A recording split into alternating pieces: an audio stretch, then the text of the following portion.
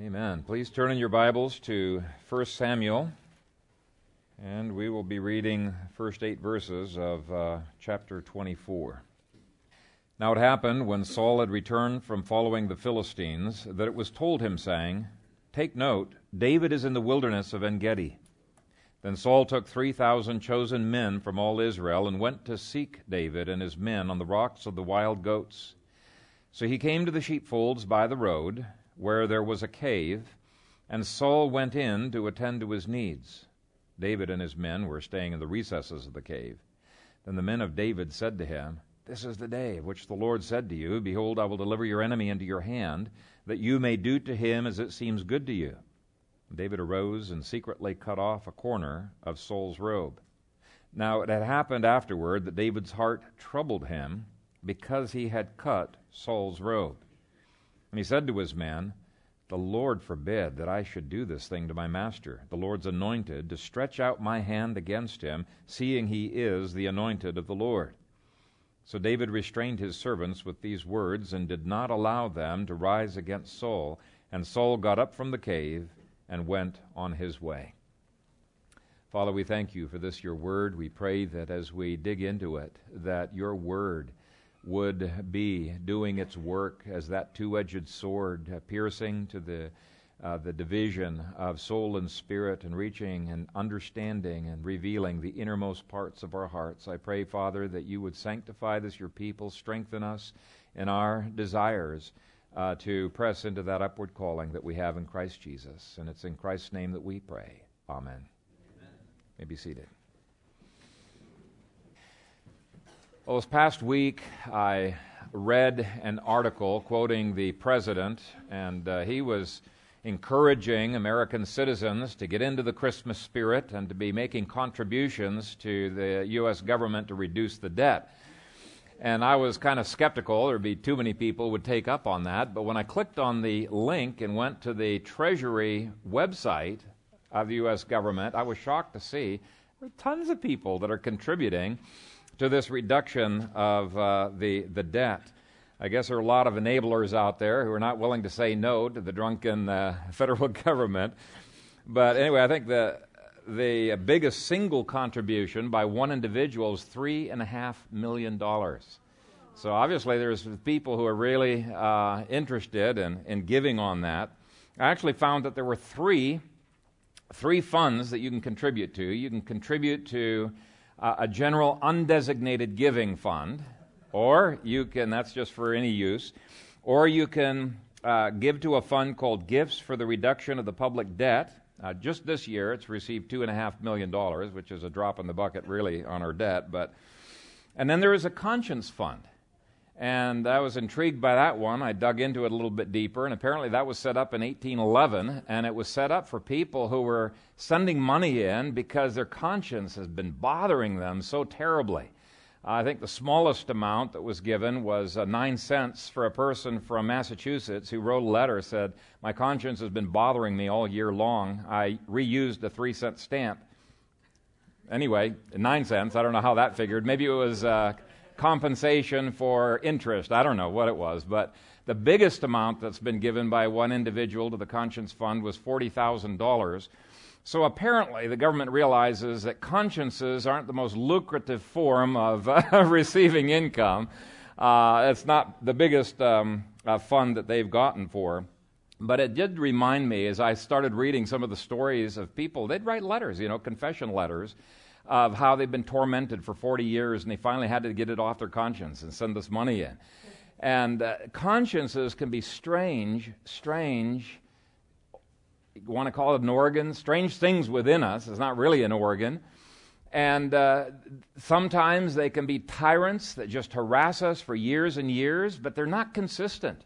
You can find people who can commit an incredibly heinous crime, have no guilt whatsoever, and yet that same person will feel guilty over some other trivial issue. You can think of the Sadducees. They didn't seem to show the slightest remorse, the slightest bit of guilt over killing the Lord Jesus Christ, and yet they could not in good conscience take the blood money of Judas into the temple. Very, very odd. So today I want to look at the difference between a bad conscience and a good conscience. And I wanted to have some kind of a tangible illustration. And so I'm going to be using throughout this sermon the illustration of a hunting rifle's sights. And this is going to be an old rifle. It's iron sights, okay? And the rear sights are your conscience. And the front sights are the scriptures that you're supposed to line that conscience up with. Now, if you do not line up your rear sights, the conscience, with the Word of God, it doesn't matter whether your conscience is troubling you like crazy or it doesn't trouble you at all. It's still a bad conscience. Now, of course, some people don't even have the scriptures in the front of their sights at all. Their consciences do some very weird things. But I want to look at the lives of Saul, then the men of David, and David to illustrate what we're talking about here today. And basically what I'm going to do, I'm going to give a very brief survey of the passage, kind of mine the data, and then at the end we're going to take that data and we're going to try to apply it in our own lives. So we're going to start with the conscience of Saul.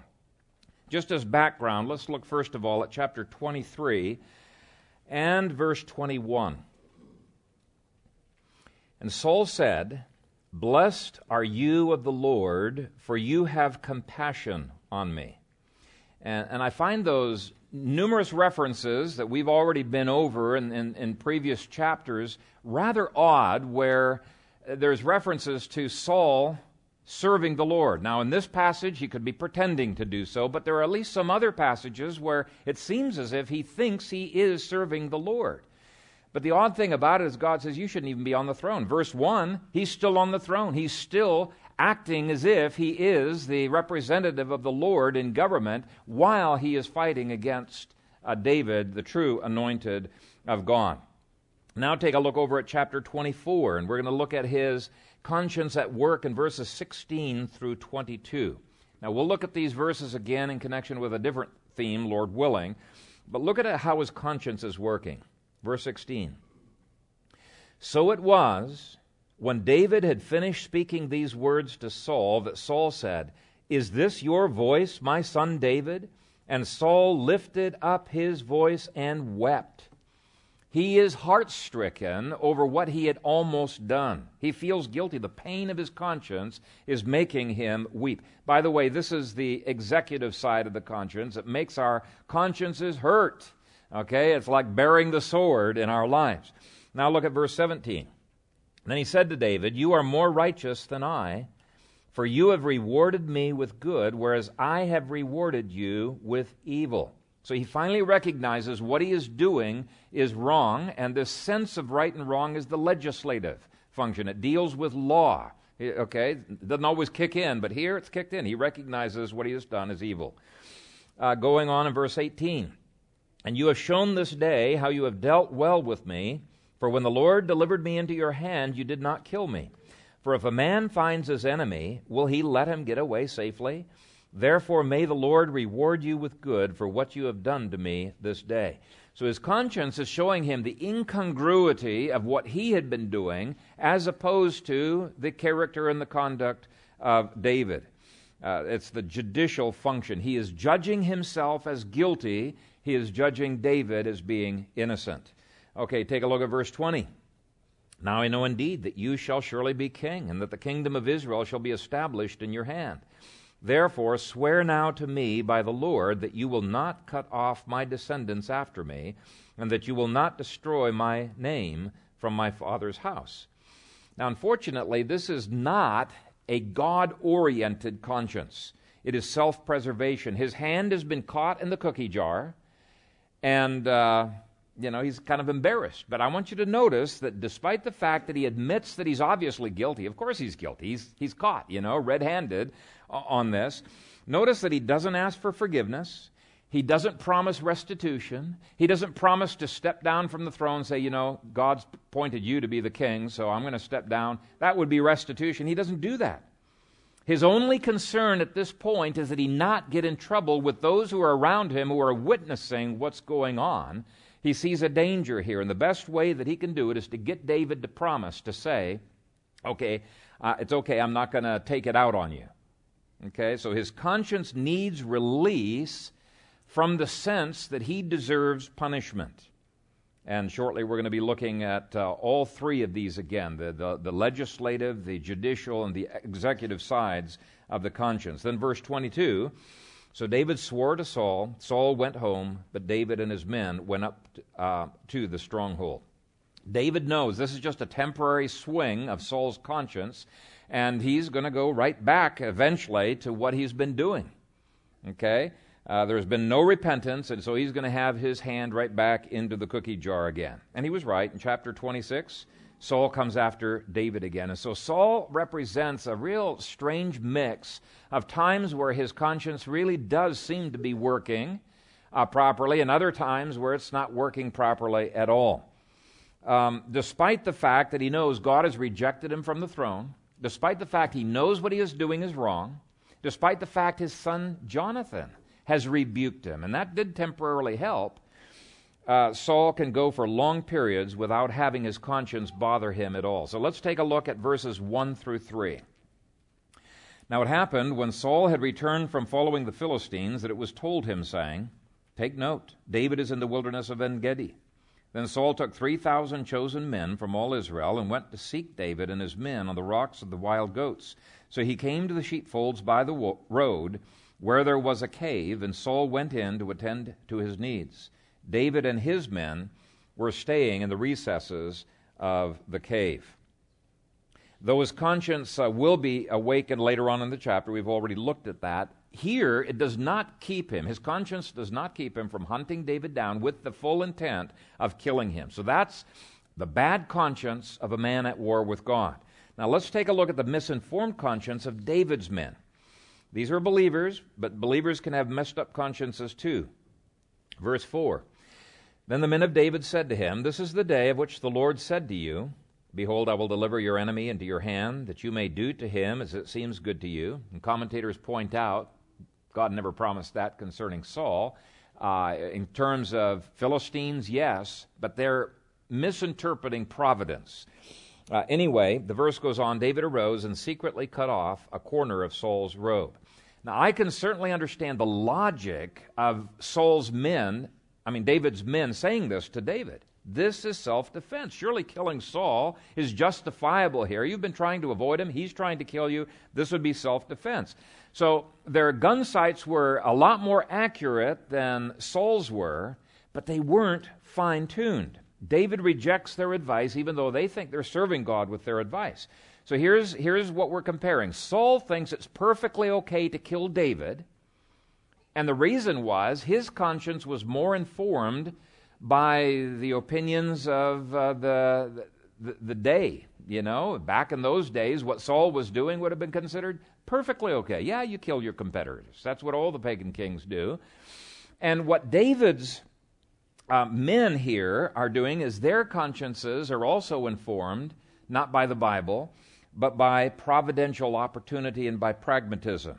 But whether it's pragmatism on the front sight or whether it's the opinions of man, your aim is going to be off. And then finally we get to David's conscience. In verse 4, David did not follow their advice. David knew something in the law that they did not know. David's conscience would not permit him to do this because of the theology that we looked at several weeks ago. He recognized no matter how pressing things might be, his conscience must be held captive to the Word of God alone. Pragmatism did not drive him. His men's opinions did not drive him. Danger did not drive him. The fact he could get away with it did not drive him. His conscience was held captive to God's Word. And he was a man that avoided, as a result, because he was so tuned to the Word of God, having the sights veer off toward legalism or veering off toward whatever, anarchism, license. You go one way or the other. And I think of Martin Luther when I read this, because Martin Luther was in a position that was almost identical to what David was going through. He felt enormous pressure to compromise so that he could survive. And even his friends, some of his friends told him, look, it's much more important that you be alive and be able to continue this movement. Just go ahead. It's a compromise. They'll know that you're under pressure here. And he almost succumbed to the pressure because of fear. And he asked, give me another day to think about this. He was wavering. And all that night he prayed and he tried to tune his heart to the Word of God. And it gave him strength to take this answer. He said, my conscience is captive to the Word of God. I will not recant anything. For to go against conscience is neither honest nor safe. Here I stand. I can do no other. God help me. Amen. So that's point A. Point B, David was troubled over even the smallest deviations from God's law. He didn't take the attitude, hey, this is a small issue. I guess we can compromise this once. It's not a big deal. No, he thought any deviation from God's law as being bad. And if you just use the gun sight, you can be off just a little tiny bit, and you're not going to hit your elk, are you? Nope, you won't. And that's what Jesus said in Matthew 5. Whoever therefore breaks one of the least of these commandments and teaches men so shall be called least in the kingdom of heaven. He's basically saying you're going to be a lousy shot in the kingdom of heaven if you deviate even slightly from the law of God. You're going to be a lousy shot. And that's why we practice and we practice until we get our guns sighted in, just like Lee does, right? We practice. That's what we need to do with our consciences. We've got to get them tuned and aligned to the law of God. Take a look at verse 5. Now it happened afterward that David's heart troubled him because he had cut Saul's robe. And you might think David's being legalistic here. What's going on? After all, Saul's going to try to kill you. This is self-preservation. Of course you have the right to kill Saul in this situation. And besides, what's a piece of robe in the big scheme of things? Quit being so legalistic, David. But I don't think he was being legalistic. As Robert Gordon points out in his commentary, back in that day, the tearing of a garment was highly symbolic. And the tearing of this robe was tantamount to saying, I'm going to seize the throne prematurely from Saul. So basically what he was recognizing, all of a sudden, by cutting this robe even, I am making the statement that I'm going to take the throne for myself before God and before the people vote me into office. I'm going to do this unilaterally on my own. And in effect, he was saying revolution is not the way to get to the throne. Only the proper channels of the people voting me into office are going to be sufficient. So he didn't want to run ahead of the Lord, and he realized he was doing that. He's explaining in verse 6. A lot of people interpret verse 6 as if it's just completely off topic. He's changing. No. He's explaining in verse 6 why he couldn't cut the robe. Now, it also explains why he couldn't kill Saul, but even the cutting of the robe he took as an attack against the throne.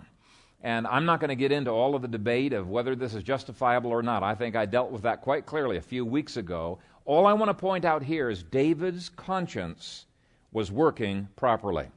And I want to briefly comment on the strong term that's used in verse 5 where it says, David's heart troubled him. There are several translations that give a more literal rendering here of his conscience smote him or struck him. It's a very strong word. It's a military word, actually, indicating you've been struck with a sword or you've been pierced with an arrow. You've been wounded. It's like talking about an inward pain that the conscience is producing within us. And this is what we call the executive function. The executive office bears the sword. Well, that's what our conscience does. It bears the sword against us. It strikes us. It wounds us. It brings pain inside of our hearts.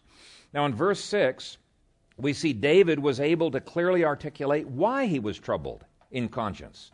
This is not a generalized uneasiness that some people have. No, this was very specific. He's saying, I don't have the jurisdiction at this point to be doing this.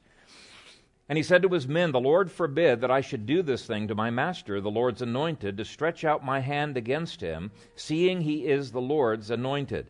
Like we saw a few weeks ago, David did not have the right to take the throne to himself or to kill Saul, except in two circumstances. One was if he was working for a civil magistrate, and he was certainly willing to do that earlier under Keilah, or when he became a civil magistrate himself. But other than those two circumstances, To do it would be engaging in revolution and be engaging in murder. And he did not want to have anything to do with that. And so he explains why his conscience issues were legitimate issues. They were not legalistic. What he's doing is he's realigning the rear sights so that when they're lined up with the Word of God, they're going to strike what they need to strike. And then finally, his conscience helped him to restrain the bad behavior of others. And you can see that in verse 7. So David restrained his servants with these words and did not allow them to rise against Saul. And Saul got up from the cave and went on his way. His conscience restrained the behavior of others. And if you read through Romans 1 through 2, you'll see that Paul talks about that as well. It talks about us, people seeing the consciences of other people at work is one of three ways that God restrains social evils. And so there's a social dimension to the conscience. So that's the brief overview. We're mining the data. We're trying to dig the data out. Now I want to apply it. What difference should this make? I think it makes a lot of difference. The first is, you should not treat your conscience as being sufficient by itself. There's very popular for people to say, let your conscience be your guide. That's really a crazy statement when you think about it, because there's a lot of people in the church that have perfectly easy consciences, even though they're engaging in many unbiblical things. And yet there's other people who are troubled over things, terribly troubled over things that the Bible says you have perfect liberty over. You shouldn't worry about it. It's almost like, they're in the Garden of Eden, and they're not eating from the forbidden tree. They're eating from these thousands of other trees, and they feel guilty because they're enjoying themselves so much, right? There must be something wrong with this. I'm just having too much fun. And so they have a false sense of guilt. And I guess the point of that is that we should not think of our conscience as being the voice of God speaking. That's how some people interpret the conscience. It's God's voice speaking to me. No. Sometimes our consciences tell us terrible things. It's not the voice of God speaking. Now, the Spirit of God will use the conscience as an instrument to bring conviction into our lives, but the conscience itself, unless it is lined up with the Word of God at the end of the rifle, it's not going to be proper. So consciences are useful if they've been regenerated, trained, sanctified by the Spirit, fine-tuned to the front sights of the Scripture. By themselves, they're not reliable. To say, let your conscience guide you is like saying, let your rear sights guide you. Just forget about the front sight. You can have those rear sights go in any direction. Now, that's exactly what it's saying. It's just not going to work. Your conscience needs to be trained by the Word of God. Have I repeated myself enough times? Hey, let me give you an illustration. In Papua New Guinea, when I was in college, we were studying comparative anthropology, which is a bunch of garbage. But anyway, there was this one tribe that it was like almost all but less than a dozen days out of the year, it was mandated that they only engage in homosexual relations. And they felt guilty having relations with their wives on any but, it was like less than a dozen days out of the year. So there is a case where their conscience is making them feel guilty, and yet it is clearly not the voice of God speaking to them. Not at all. If Saul had trained his conscience to God's Word, he would have resigned from his office in chapter 13 as soon as he heard the revelation coming out of Samuel's mouth that God had rejected him from being king. And then later on, he had another chance to align his conscience to God's Word when the revelation came that David would be his successor. He could have aligned his conscience to at least what God's Word said about limited government, but he didn't do that. And so it was a big failure. He had a conscience. It's working here. It's working in chapter 26, at least to some degree. But even a broken clock strikes the right hour once in a while, doesn't it? So if you're one of those people who deflects rebukes from the Scripture with the phrase, I'm not convicted about that yet, what you're saying is, all I need is the rear sights. I don't need the front sights. Forget it. I'm not convicted. I'm only going to use the rear sights. You're acting exactly like King Saul was acting. And my response would be, well, get convicted. You need to get convicted. This is the Word of God, okay? That's what the response should be. And the only way you're going to hit the target, the way God intended you to hit the target, is you readjust those rear sights. So that's the first application. Second application, when your conscience is mainly a social conscience, it will let you down. What is a social conscience? A social conscience means a conscience that feels bad when it disappoints people, but not so much when it disappoints God. It may once in a while, but it's primarily oriented to what other people think of me. And the Papua New Guinea illustration I just gave would indicate here's a people whose conscience was almost totally geared to what other people thought of them. There are evidences that Saul felt bad in this chapter, and he felt bad in chapter 26, not because of what God thought, but because of what the people who were around him were thinking of his behavior. That's why he felt bad. He adjusted his behavior to keep their approval. And so it was not a God-approved conscience, it was a man-approved conscience, or at least it was a conscience that wanted man's approval. If David had gone along with the suggestions of his buddies here, they would have all totally approved. He wouldn't have felt any condemnation. And so if his conscience had been tuned to what they thought, he would have failed at this critical juncture. And so there's a sense in which I'm hitting the same point from different angles. The front sight is the Word of God. It's the stationary sight. It's the sight that shouldn't move, you know. It should always be the same. In my growing up years, I had, half and half.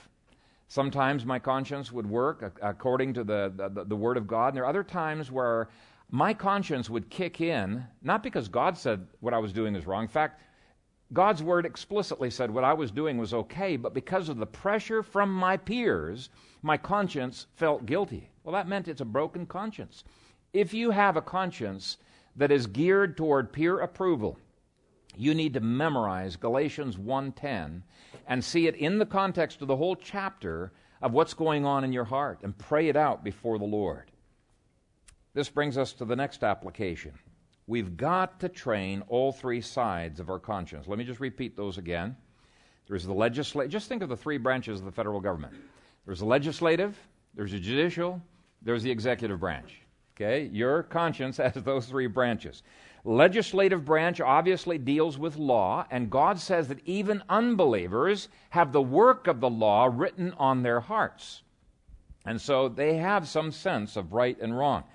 Second essential element of a conscience is what is known as the judicial element. This is the ability of our conscience to pass judgments on ourselves, and also we have a tendency to pass judgments on other people, right?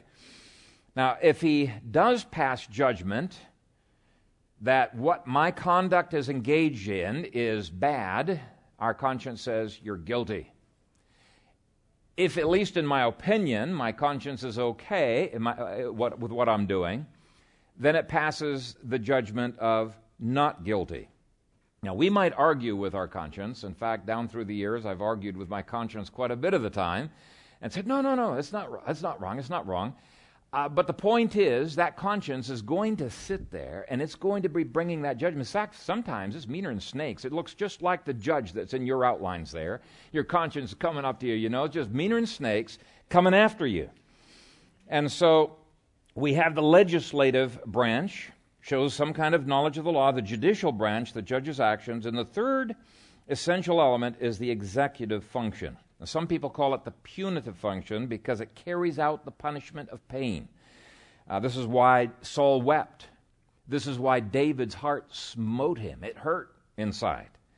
So you have the law, you have the judge, you have the executioner. And I should point out, executioner is only half the story because the Scripture says this executive office also gives us a sense of peace, satisfaction, that all is well with God and the world. So it's not only negative. The negative side is the part that gives us a sense of shame, of guilt, of feeling awful.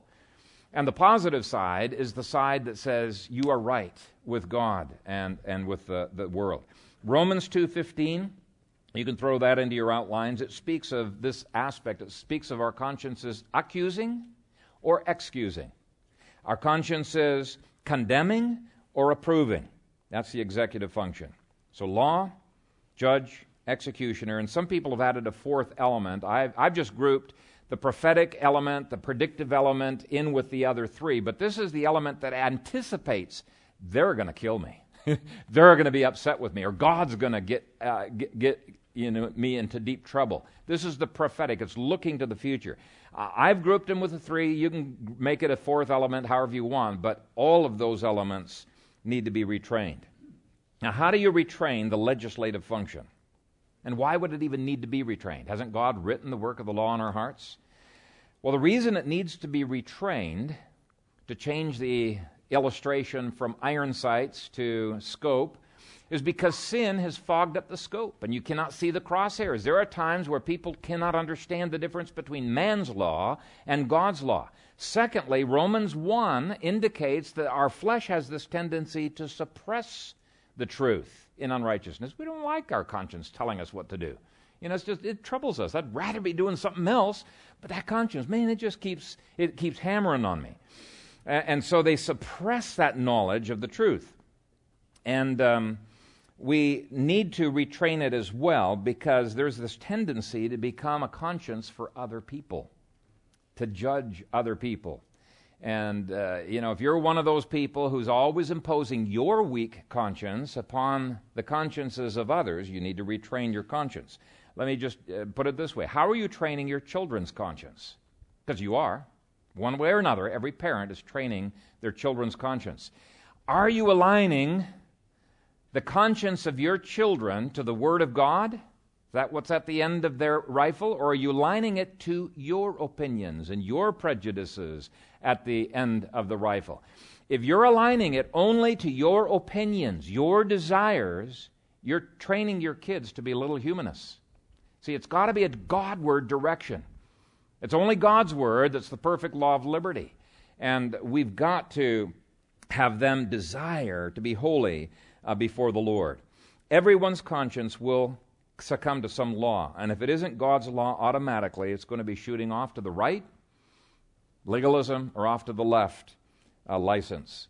Just last week I had someone tell me some philosophical points that demonstrate that rock and jazz and anything other than classical and sacred is sinful.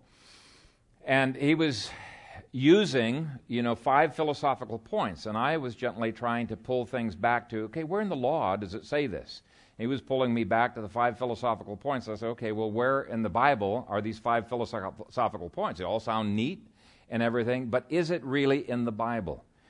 And that's what if we start adding our own prejudices. I've got prejudices on music. I don't like everything that my kids listen to.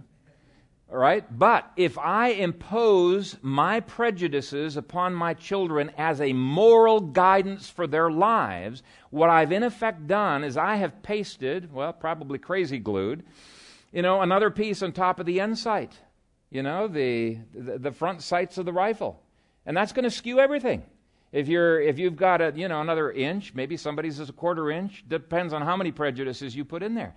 We've always got to take things back to the Scripture. Now, I can share with my kids, I don't really care for that kind of music, and hope that they gain my prejudices too. That's okay.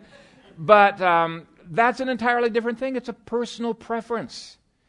Unless you can show it from the Word of God, you should not impose it on even your own family. Only God's law is the perfect law of liberty. And what had happened is Saul had succumbed to man's laws, and David's friends had succumbed to man's laws. Second thing we need to retrain is our inner judge. If your inner judge is like that judge in your outlines, constantly looking at you and making you feel awfully uncomfortable, you might need to be retraining that judge. You might need to be asking, hey, who is this judge working for anyway? Is he working for the mafia? Is he working for my peers? That why I succumb to peer pressure? Who's paying the salary of this judge? You see, our sense of right and wrong, our conscience needs to be beholden more to God than it is to other people. And God's the one who needs to be paying that judge's salary, so to speak. Okay, does that make sense? So we need to ask, where do I get my sense of approval or disapproval? usually we get it from the people that we have the strongest relationship with. So if we don't have a very strong relationship with God, it doesn't bother us when we lose the sense of His presence. If we've got a strong relationship with God, it's going to be so tuned to Him that the slightest deviation, the slightest way in which we've offended God instantly troubles us, and we run back to the Lord. I want to read something for you from 1 Corinthians chapter 4. This is a passage very, very much related to this whole subject. 1 Corinthians 4, 1 through 5. Paul's words. Let a man so consider us as servants of Christ and stewards of the mysteries of God. So he's first of all telling us who he is accountable to. He's a steward, and a steward is a person who's a slave, and that slave is serving the master. That's his primary relationship. Verse 2. Moreover, it is required in stewards that one be found faithful. But with me, it is a very small thing that I should be judged by you or by a human court. In fact, I do not even judge myself. Paul had learned how to retune his rear sights so that they were lined in to the front sights of the Scripture alone, God's opinion alone. And I find that last phrase very, very interesting. In fact, I do not even judge myself. We tend to beat up on ourselves. Well, maybe you guys don't. I tend to beat up on myself. And we can doubt our salvation. We can have all kinds of ways in which our conscience lets us down.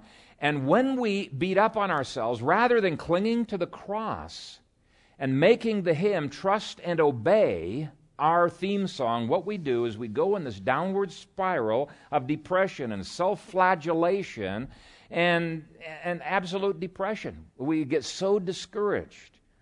We beat up on ourselves. No, we need to learn not to even allow ourselves to be the judges, only God. So let me repeat that verse. But with me it is a very small thing that I should be judged by you or by a human court. In fact, I do not even judge myself. For I know of nothing against myself, yet I'm not justified by this. But he who judges me is the Lord. Therefore judge nothing before the time until the Lord comes, who will both bring to light the hidden things of darkness and reveal the counsels of the hearts. Then each one's praise will come from God. He had trained the legislative function of the conscience to align itself to the Bible, the whole Bible, nothing but the Bible. He had trained his judicial side to get its information from the Bible, the whole Bible, nothing but the Bible. And where did he get his sense of approval? What's going to happen in the future? What am I hoping for in the future? It's God's well done, thou good and faithful servant. It's not man's well done. So even his executive side and the prophetic side is being trained to look to the Lord.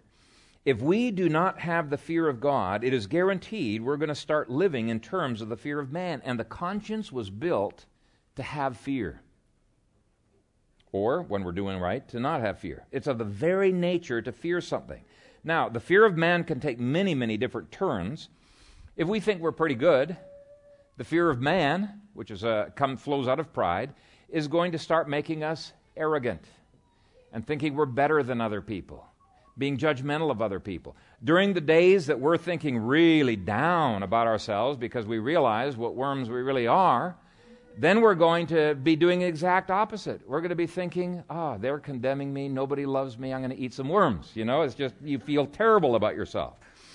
And so what happens is we vacillate between overconfidence and loss of confidence, self-esteem, loss of self-esteem, security, insecurity, seeking the limelight, fearing the limelight, depending on what we think of ourselves. And so to align this judicial side of the conscience, what we've got to do is completely clear our hearts of the fear of man and replace it with the fear of God. And there's many tools you can use to do that. One of the tools I really recommend is really processing through, thinking through the book, When People Are Big and God is Small by Ed Welch. Excellent book. Excellent book. Now, there's a lot more we could say about the conscience, but there's just one last application I want to make this morning. Don't allow your conscience to be hardened. Some people think they've got a great conscience because it never bothers them. Saul's conscience never bothered him. or rarely, very rarely bothered him. Elton Trueblood once said, "The good conscience is an invention of the devil." That's an overstatement. You could take it in the wrong way as being theologically incorrect, but I think what he is saying is if you do sin, and yet you have a good conscience week in, month out, probably that good conscience is an invention of the devil. Okay? Because the conscience is designed to instantaneously realign us back to the Lord God, not to put us in misery for a long time, but to realign us to the Lord very, very quickly. Otherwise, our conscience, if it's razor sharp, it's going to be doing very quickly the process of going to the cross and ushering us into the joy of the Lord. Let me read you a scripture from Proverbs. Proverbs 30, verse 20 says, "This is the way of an adulterous woman. She eats and wipes her mouth and says, 'I have done no wickedness.'" Okay, because her sin had become a lifestyle to her, she came to the place she had no shame. She had no sense of doing wrong. She thinks everything's okay.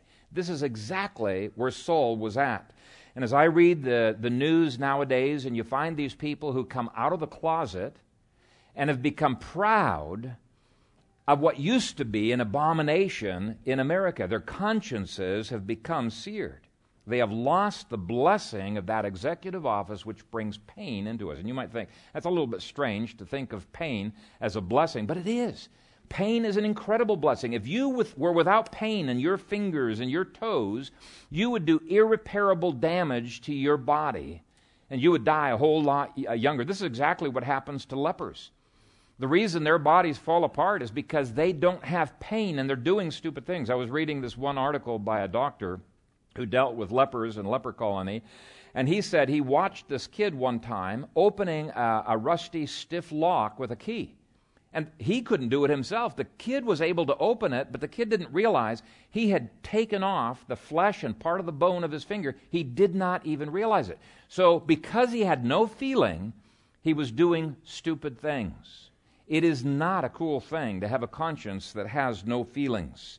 In fact, this is exactly what Sigmund Freud does. He saw the conscience as being the bad thing. That's the bad guy. We need to harden the conscience so it's not troubling us so much. And I know people right here in Omaha, several people, who have shown me the homework that the psychiatrist has given to them. This homework is abominable. This homework was doing all kinds of things, deliberately trying to deaden the conscience so it cannot feel anymore. These psychiatrists are turning people into spiritual lepers. So it's a horrible thing. Now, I want to conclude by talking about the blessing that the conscience can bring. Now, obviously, pain is a blessing. When your spiritual finger is touching a spiritual hot stove, you want it to instantly come back.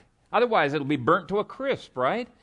And you want the same thing with your conscience. It is an incredible blessing where your conscience is so sensitive, it's not smoking. Your finger's not on the stove smoking. Instantly, you bring it back and no damage is done. Because why? You've gone to the cross of Christ. You've returned instantly to Him, and you're ushered instantly into joy. There's no need to be in the doghouse for hour after hour. Instantly, you can be restored in the joy of the Lord. And to walk in the joy of the Lord, as David did with a free conscience, gives us the strength to do the hardest things. This is why Paul said, "I myself always strive to have a conscience without offense toward God and men." He worked at it. It takes work, hard work, to have a good conscience like David did. But the work is worth it. That same conscience will fill us with a sense of peace, approval, and satisfaction. Listen to what St. Augustine said. He said, "A good conscience is the palace of Christ, the temple of the Holy Ghost, the paradise of delight, the standing Sabbath of the saints." In other words, it's intended to be our blessing. Do not ever treat your conscience as being the enemy. The iron sights on your gun, yes, they may need to be adjusted. In fact, unlike a lot of rifles, they need to be adjusted constantly, it seems like. But those sights are a blessing indeed. Let me read that quote from Augustine again, and we can pray that this description of a good conscience would become true of your consciences. A good conscience is the palace of Christ, the temple of the Holy Ghost, the paradise of delight, the standing Sabbath of the saints. May it be so of us. Amen. Father God, we thank and bless you for the gift of the conscience. And we know that it has been affected negatively by the fall of Adam and Eve into sin, and even by our own behaviors. It can very easily become deadened and seared. And I pray, Father, if there are any seared consciences here, that you would put your finger there and bring your healing and soften consciences and enable them to be tuned not to what others think or our own opinions, but tuned to the Word that you have given to us in the Scriptures. We love you. It is our desire to love you more. We desire, Father, that our consciences would constantly be more fine-tuned to you, so that we would be driven to you on a moment-by-moment, day-by-day basis, walking in the Spirit, walking in the joy and the strength that flows from your throne. And so we pray this upon this congregation. In Jesus' name, amen.